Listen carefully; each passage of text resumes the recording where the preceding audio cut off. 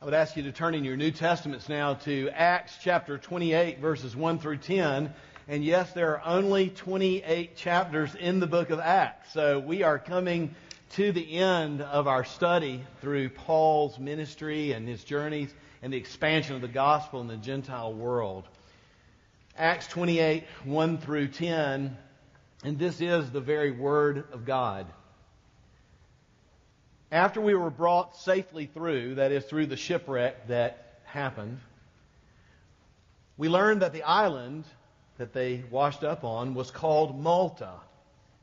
The native people showed us unusual kindness, for they kindled a fire and welcomed us all because it had begun to rain and it was cold. When Paul had gathered a bundle of sticks and put them on the fire, a viper came out because of the heat and fastened onto his hand. And when the native people saw the creature hanging from his hand, they said to one another, "No doubt this man is a murderer. Though he has escaped from the sea, justice has not allowed him to live." He, however, shook off the creature into the fire, and he suffered no harm. And then they were waiting for him to swell up or suddenly fall down dead. But when they had waited a long time and saw no misfortune had come to him, they changed their minds and said that he was a god. Now, in the neighborhood of that place were lands belonging to the chief man of the island named Publius, who received us and entertained us hospitably for 3 days. It happened that the father of Publius lay sick with a fever and with dysentery, and Paul visited him and prayed and put his hands on him and healed him. And when this had taken place, the rest of the people on the island who had diseases also came and were cured. They also honored us greatly. And when we were about to sail, they put on board whatever we needed. 15 days in a storm in a smaller Roman-type ship, really an Alexandrian, an Egyptian ship. The terror, the suspense, we can't even get our minds mentally or emotionally around what they went through for 15 days. Finally, the ship strikes a reef. It cracks up into different pieces. People that could swim were told to jump and swim for land in the middle of this storm. People that could not swim, that's a bad place to be when a ship cracks up, were given literally pieces of the ship to hang on to and so they could kind of float to safety. But all 276 people on that ship were saved, just as Paul said they would be. Just as the Lord had revealed to Paul that it would be. Just as Paul had said, if you'll just do this, God is going to save all of us. Well, once they were on the island, they had no clue where they were. They discovered that they had landed on the island of Malta. Do you know your geography? Okay, can you see the boot called Italy? All right, right off Italy, right off the toe. South of Italy is a place called Sicily. You with me? And there's a little speck just to the south of Sicily called Malta. So they were heading to Rome, and they were blown off course, and they found themselves on the island of Malta. And we read, as Luke records all of this very copiously as a historian, he says that the Maltese people welcomed them, quote, with unusual kindness. Now here they are, pulling themselves up out of the ocean. They're cold, it's winter, and the Maltese are there to greet them. And what do they see? They've never been as happy to see something in their life. They see fires that are being lit. I'm sure they see some blankets. I'm sure there's some water and food. I mean, these people are so kind. And so they are building these fires because it is cold. And you can just imagine how wonderful it was to see these people. Now, last week we talked about the storm itself, and we talked about the fact that we go through things in our life as well, and we can trust in Jesus. And Jesus has a purpose. Jesus has made promises to us. Jesus is giving us His presence. In fact, that's His name, Emmanuel, I'm with you. That's His name in the Old Testament, Yahweh, the covenant God, the God who is among His people, the God who always is with His people. And God gets us through. But this week, I want to talk about something a little different. It is another difficult thing, but it's not so much how the Lord gets us through it, but how God uses these things to show other people something about Himself through us. And how very often our difficulties, even as shocking as they can be, become a window and an opportunity for people to see God as the God of grace, as the God of truth, for who He is.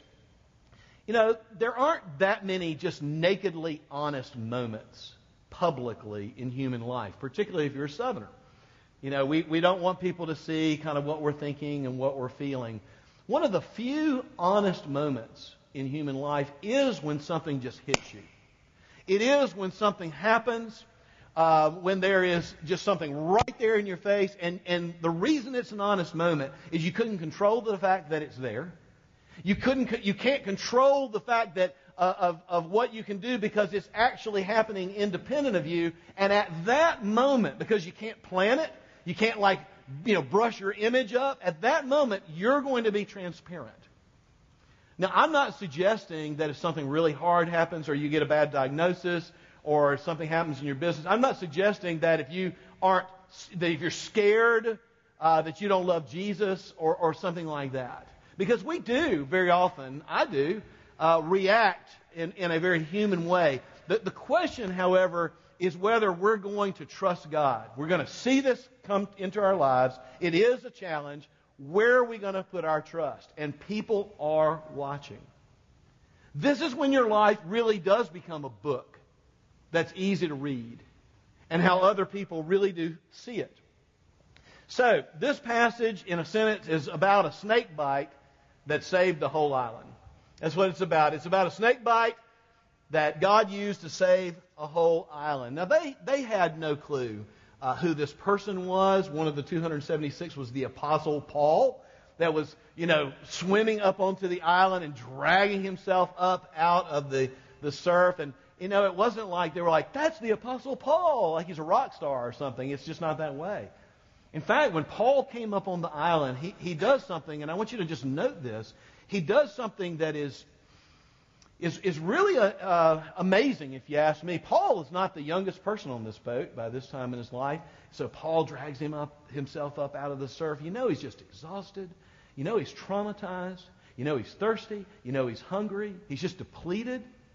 What does Paul do? Paul goes and helps the Maltese build the fires. Paul becomes a servant immediately. We find him gathering brush to help the others. Now, I guarantee you there were people that pulled themselves up out of the surf and they saw that fire that was going, and immediately, and I probably would have been one of those, they immediately went, because it was winter and it was raining. And cold and wet is different from just cold. It's a bone-chilling cold when it's cold and you're wet, but the Apostle Paul is getting all this stuff together, and they have no idea who it is that's in their midst. The most famous person, obviously, is the Apostle Paul. History's going to record it. In fact, the place where Paul and the 275 other people dragged up on the beach is now called St. Paul's Bay in Malta. But what brought Paul center stage in Malta, which is about to happen, was not Paul. Paul didn't help with the fire and say, okay, y'all don't know who I am. I'm the Apostle Paul. I'm going to tell you about God. Nothing like that happened. No, it was God that put Paul center stage. And God did this through something very shocking and difficult. God did this through a poisonous, no recovery from it, snake bite. And Jesus is conveyed to these people through this window of terror that the Apostle Paul has, and everybody's eyes are fastened suddenly on this man who's just been serving. So, Paul is throwing the brush on the fire, right? Can you see this? They're making all that. 276 people, they're having to make some fires to warm people up. And so, a fire is being lit. If you're a snake, and some of you are, and I'm teasing, If you're a snake and a fire is lit underneath you, what do? You get out of there. Snakes don't stay in a fire. So the snake is in the fire, was brought in with some of the brush, and Paul is right here throwing, and he reaches over to throw, and that snake just jumps out and just latches onto his hand. And if you look at the text, if you've got your Bible, it's amazing the detail of how this snake is just, they all see that it's a snake because he's literally trying to shake it off. And it takes him a while. And finally he shakes off and the snake goes into the fire. Now, it is a bad feeling when a snake bites you. Have any of y'all ever been bitten by a snake? I have. It is not one of my favorite things in the world to be bitten by a snake. Now, I will tell you before you get images in your mind that I was swimming and a cottonmouth something or other grabbed me in the water or something like that. That is not what happened. Actually, my snake bite wasn't as traumatic as some of my friends who've been bitten by snakes out hunting and that type of thing. Now, this was when we lived in South Carolina. My dad was training for Vietnam at a place called Shaw Air Force Base, and we were out as a family, and I don't know why my parents did this. I guess because I'm a boy. They took us to one of these, I'm just going to call it a snakeatorium. Okay? I don't know. That's all I know to call it. It's a place where it's like, snakes are us. I mean, there's nothing but snakes. And there are small aquarii with snakes, and they're big. And then there's like these habitat. Someone Googled it. Well, I can't remember the word, but there's a word for the habitat of a snake. And, like a fence that you can't get to, and you can just see snakes hanging from the trees in this habitat. And, I did not like it a bit. I've never really had this wonderful love affair with snakes. I know probably somebody here has a boa constrictor, and I just don't get it. And I hope it never gets loose. But I got bit by a snake. I made it through the whole thing, as traumatic as it was. And right there at the end, they said, well, snakes are our friends. You know how people talk like this? Snakes are our friends, and we can coexist peaceably visualize world peace with snakes, or whatever. And so they bring me and my sister, over to this really tiny aquarium with the top off. And they said, this is like a garter snake. It's just a snake about this big, real tiny. This and that. What you need to do is stick your finger in the, you see where this is going. Stick your finger in the aquarium and stroke the snake on the head. He won't bite you.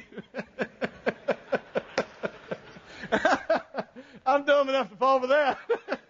So I put my index finger and stroked that snake on the head. Whoa! He's on me.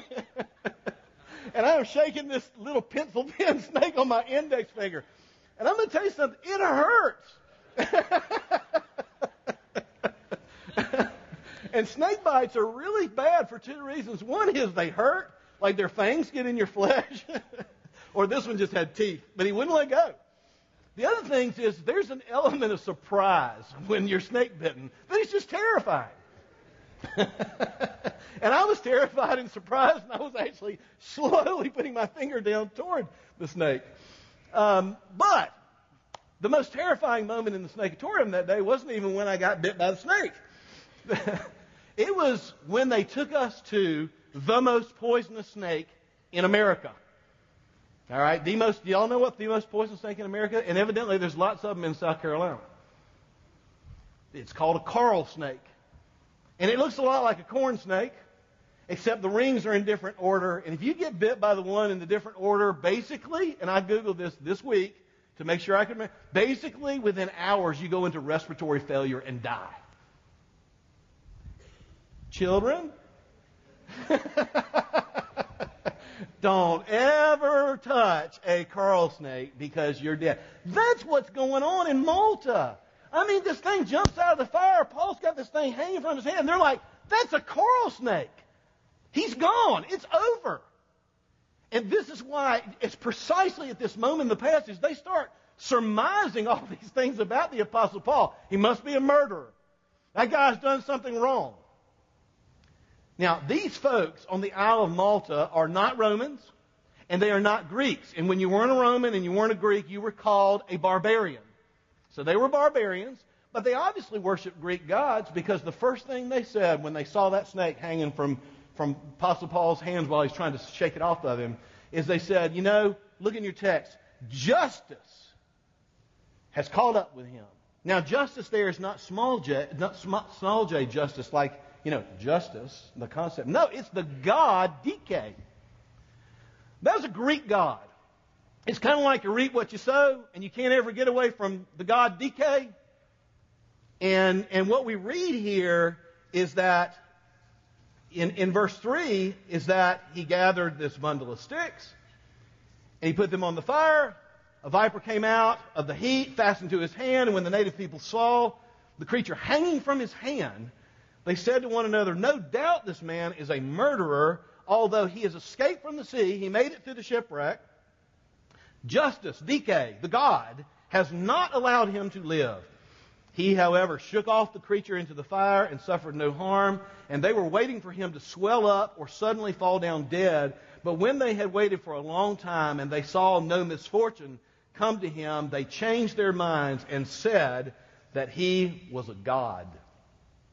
Meaning, once they realized that Paul was protected by his God, Paul had the opportunity to say, let's talk about God. In fact, let's talk about Dike. Let's talk about justice. Let's talk about how there is justice in the world. There is a 3 times holy God, and the guilty will by no means go unpunished. Do you understand? There is not one shred of one sin in the cosmos ever that is not completely punished perfectly by the holiness of God. You understand that? Everybody is snake bitten, and everybody is sinful, and everybody is going to be punished. You see, that's when Paul could say, listen, I understand why you thought Dike, the God of justice, was getting me, but I'm going to tell you about the love of God. God so loved the world that He sent His Son to die in our place, and not one sin was held back from being laid on Him. Not the smallest. And every sin ever committed, ever will be committed, was punished on Him. And God remains just, right? God remains holy and just, and God is a God of grace, and He is preaching this incredible gospel of grace to the Maltese people. And through this opportunity, He basically says this. It's called grace. It's not like anything you've ever considered before in your life. You sacrifice to the gods in stark terror that you might not have done enough. And you may not have assuaged the wrath of the gods. You may not have pleased the gods. Let me tell you what God has done. God has sacrificed for you one time on the cross, and it is always enough. It will always be enough. And this explains why Paul being bitten by the snake, Paul going through a shipwreck, it has this incredible sense of trust in God. This incredible sense of rest in his soul before the Lord. Through a snake bite, the gospel came to Malta. The church was born in Malta because of what we're reading here in Acts chapter 28. Now let me ask you a question. I want you to think about the things that kind of hit you in your life. Your troubles aren't just about you. There's a sovereign God back of everything that is happening in the universe. You know, there was a time going through a particular pastoral issue in another church, somebody would say, well, this is happening, those people are doing this. I'm like, God's sovereign over that. Yeah, but then this, God's sovereign over that too. God's sovereign over that too. God is using that too. That none of this is taking God by surprise either. That's a very comforting thing to be able to realize. Not one, you have never been snake bitten unless the Lord allowed it. And we kind of have like a therapeutic center, and we're all about how this affects us and what we need to do to get through it. And that's fine. We do need to do something to get through it. We need to trust the Lord, and maybe there are other things that need to happen. But we're not alone in this world. And our troubles give us an opportunity. Like when you were snake bitten in a relationship and people were watching. Y'all been snake bitten in a relationship? Yeah. You know, you can look, after the shock and awe, you can look to Christ for wholeness He can, and He will. And you can lead others to do the same. When you've been snake bitten in business, and I know that several of you have been snake bitten in business, you can choose to spend the rest of your life as a bitter old man and a bitter old woman, talking about the rest of your life, if you want to. Or you could, through God's grace, seek for that same grace of forgiveness to actually penetrate your heart. You could seek to be able to forgive and be set free on the basis of Jesus' forgiveness of you. And that can happen. And that is a kind of freedom. And people are watching. We're just watching each other. And you could lead, you can open a window to the forgiveness of Jesus. When your health is the reason you're snake bitten, that's hard. When you've been given a diagnosis that you didn't want to hear, you can look to Christ. You can reach out to the Lord. You can ask for Christ's presence. You can ask for Christ's healing. And I'm going to tell you, He is there and He will make a difference. You don't want to do it just because people are watching. Because we just got to get over this living for the effect of other people. We need Christ. We need Him. We reach out, you see. This is who we are as Christians. This is where the grace of God comes. It comes into this place where we realize we are weak. We realize that He is there. He has given us all things in Christ, and we just need to ask Him for it. And you can lead others to do the same. Hard things provide a moment of honesty publicly that we rarely see in humanity. Hard things provide a platform, a window to show Christ like we rarely have. I'll give you a great example of that. I was reading an article maybe 2 weeks ago about the church in Egypt. If you're not aware of what's been going on in Egypt, the Muslim Brotherhood took over Egypt a couple of years ago. As soon as the Muslim Brotherhood took over Egypt, that's like a really right-wing type of Muslim group, the church just started getting totally oppressed. People would not protect the church. That's when all these bombings were happening in the church and folks weren't being rounded up and they weren't being punished. And all that did was just incite more violence against the church.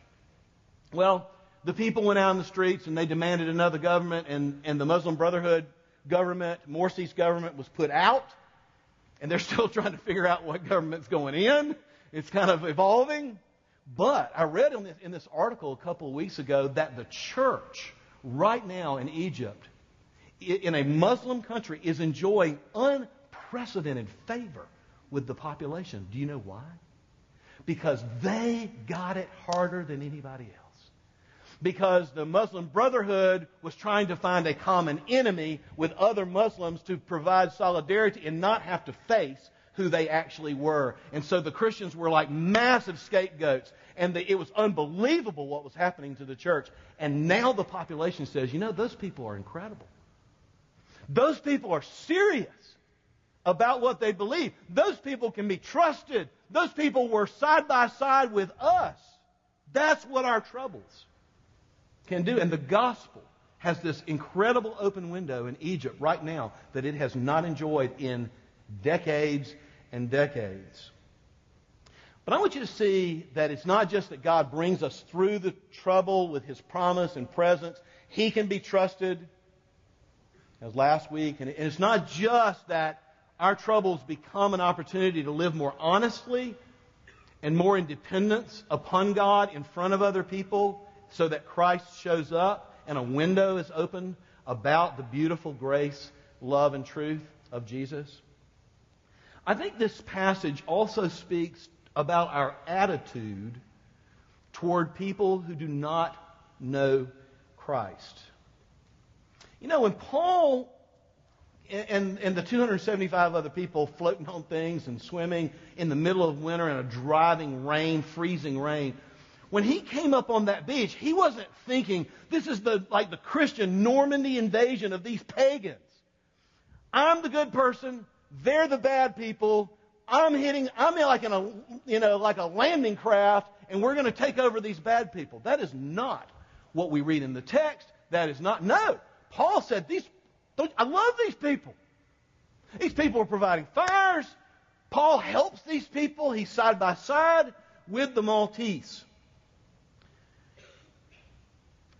And he saw the generosity of these islanders and began to serve alongside them. And then he was bitten by the snake, and he didn't die. Then he had his chance to begin to preach the gospel. And he preached the gospel. Obviously, the church was born. But I'm going to tell you, the next thing we see, and if you'll go to verse 7, I'll read it in just a moment. The next thing we see is him helping the islanders with their physical needs.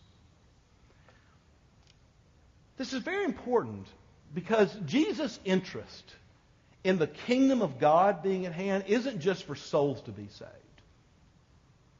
It is for the power of Christ that restores all things and makes things beautiful to be unleashed in the world through His church, through relationship, through grace, through love, through truth.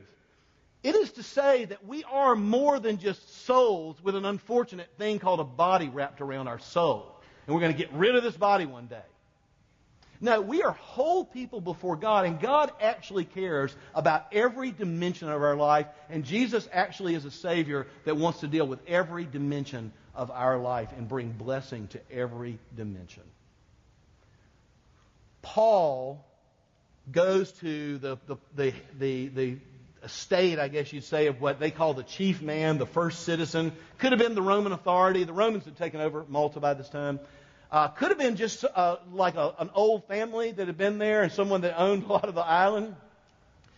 But I think you'll see what I mean in verse 7. Now, in the neighborhood of that place were lands. Malta's not a big island. I think it's like 18 miles by 8 miles or something. It's real small. I looked it up. Wish I could give you the precise. Now, in the neighborhood of that place were lands belonging to the chief man of the island, Publius, who received us and entertained us hospitably for 3 days. And so Publius puts them up. We assume all 276 of them. He feeds them. He nurses them back to health. I mean, this is not the enemy. You get me? This is not the enemy. Verse 8. And it happened that the father of Publius lay sick and with fever and dysentery. And Paul visited him and prayed, putting his hands on the father, and the father was healed. And when this had taken place, the rest of the people of the island who had diseases also came to Paul, and they were cured. And they also greatly honored us. When we were about to sail, they put on board whatever we needed. Do you see Paul's posture as the bringer of the gospel to these barbarians?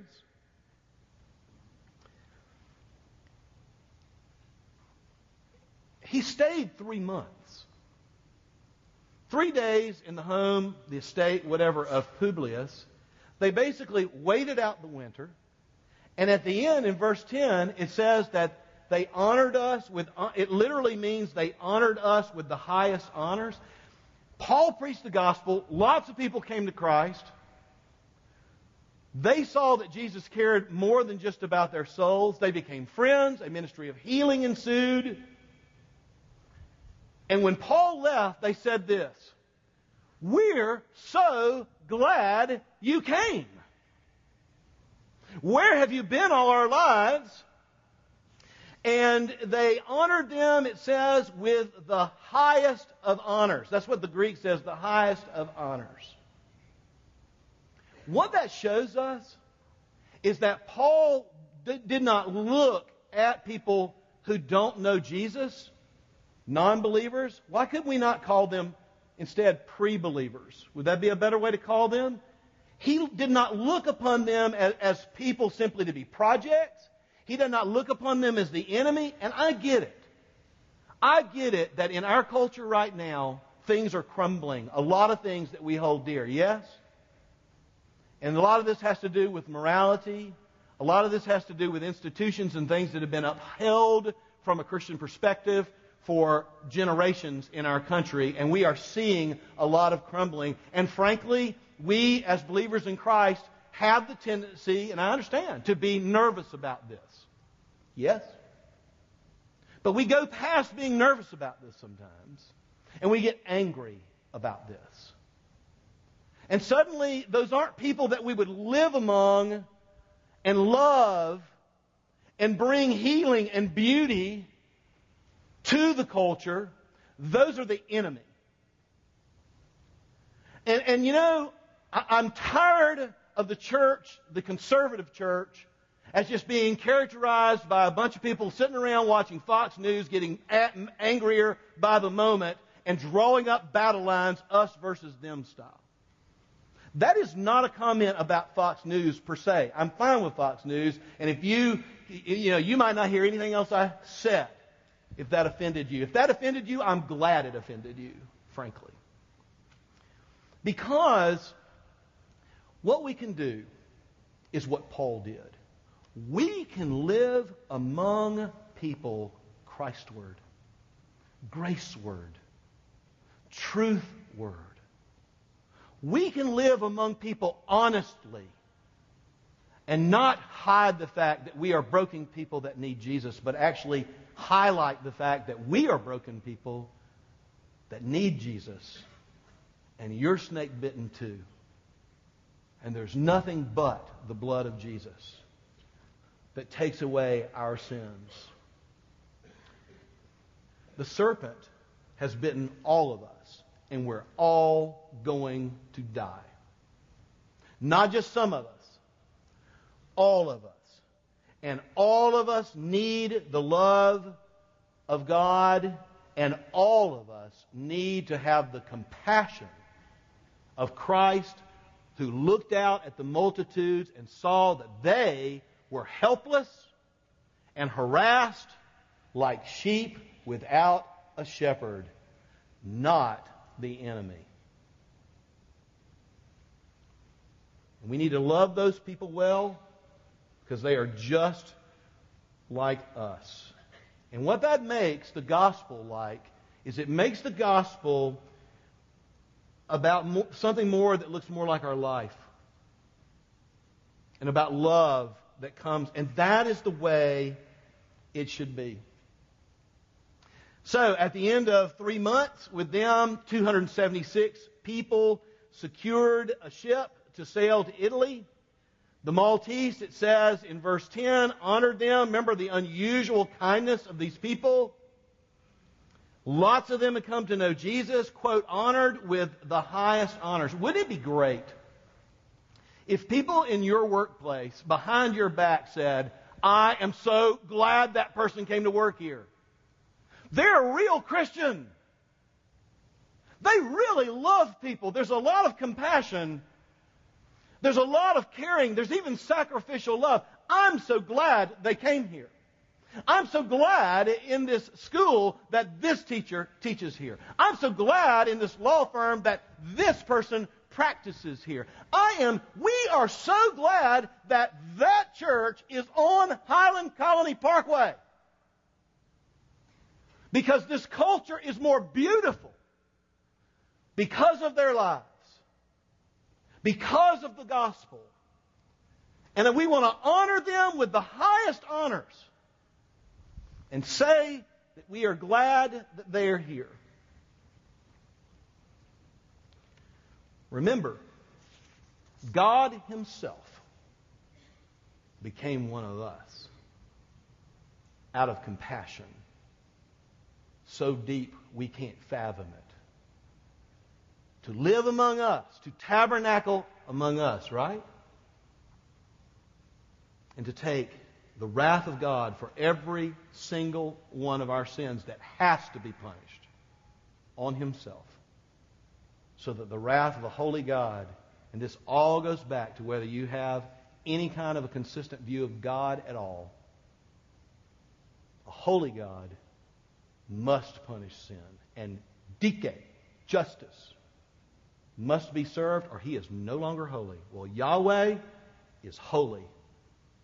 Yahweh is grace. Because the Word became flesh and dwelt among us and died for us. I think again of a story that I told you many years ago. It's the story of Father Damien, a minister who became famous for serving in a leper colony in Hawaii. There's a little village called Kalama'u on the island of Molokai in Hawaii. And this particular village on this particular island was quarantined.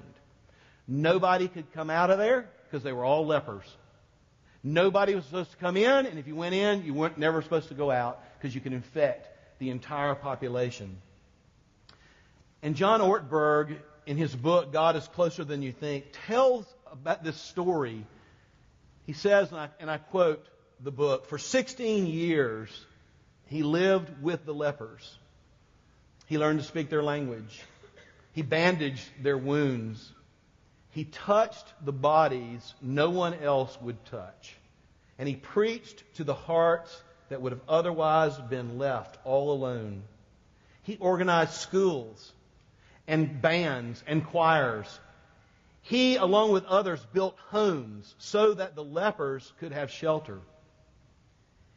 He was a part of personally building over 2,000 coffins by hand so that when they died, they could be buried with dignity.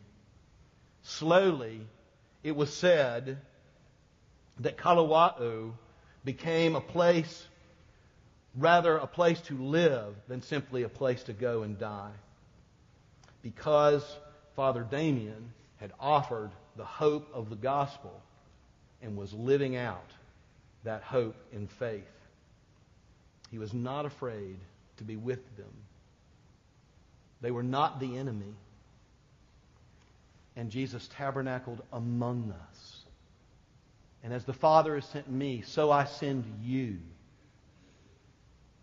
And then there was the big moment that changed everything in the ministry of this particular man.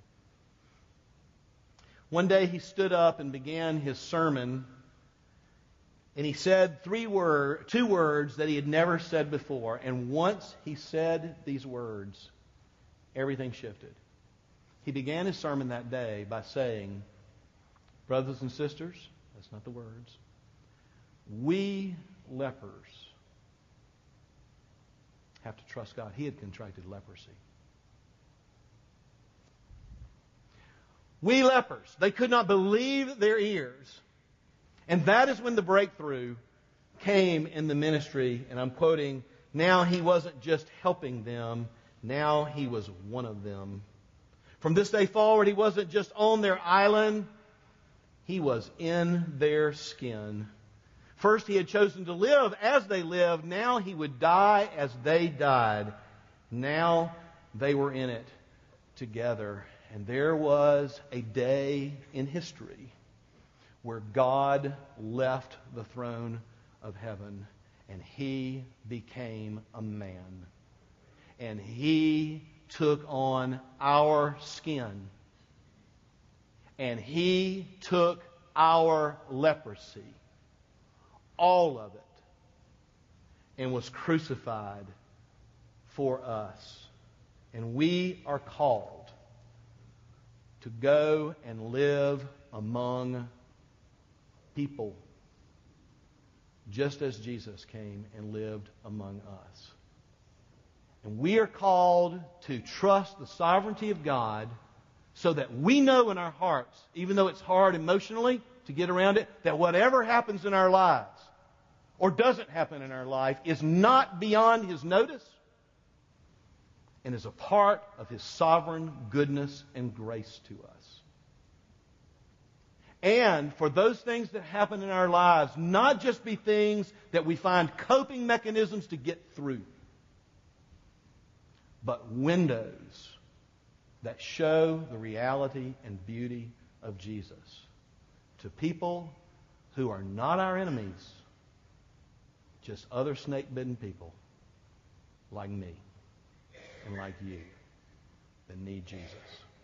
Let's pray. Lord, we just thank you for this passage. There's just so much here. As in your sovereignty, you allowed that shipwreck and they come to Malta and all that happens there. We pray, Jesus, that you would give us a focus on you that is reflective of who you actually are and what you're actually like. We pray, Lord, that we would acknowledge our weakness personally today, and that we would receive your grace because you are our Savior. And your grace is sufficient, even though it is often untried by us. And Lord, we pray that you would make Highlands a city on a hill. We pray, Lord, that your people would live like salt and light down from that hill with other people like us. And Lord, may thousands eat and live because of the truth of the gospel, even through us. In Jesus' name, amen.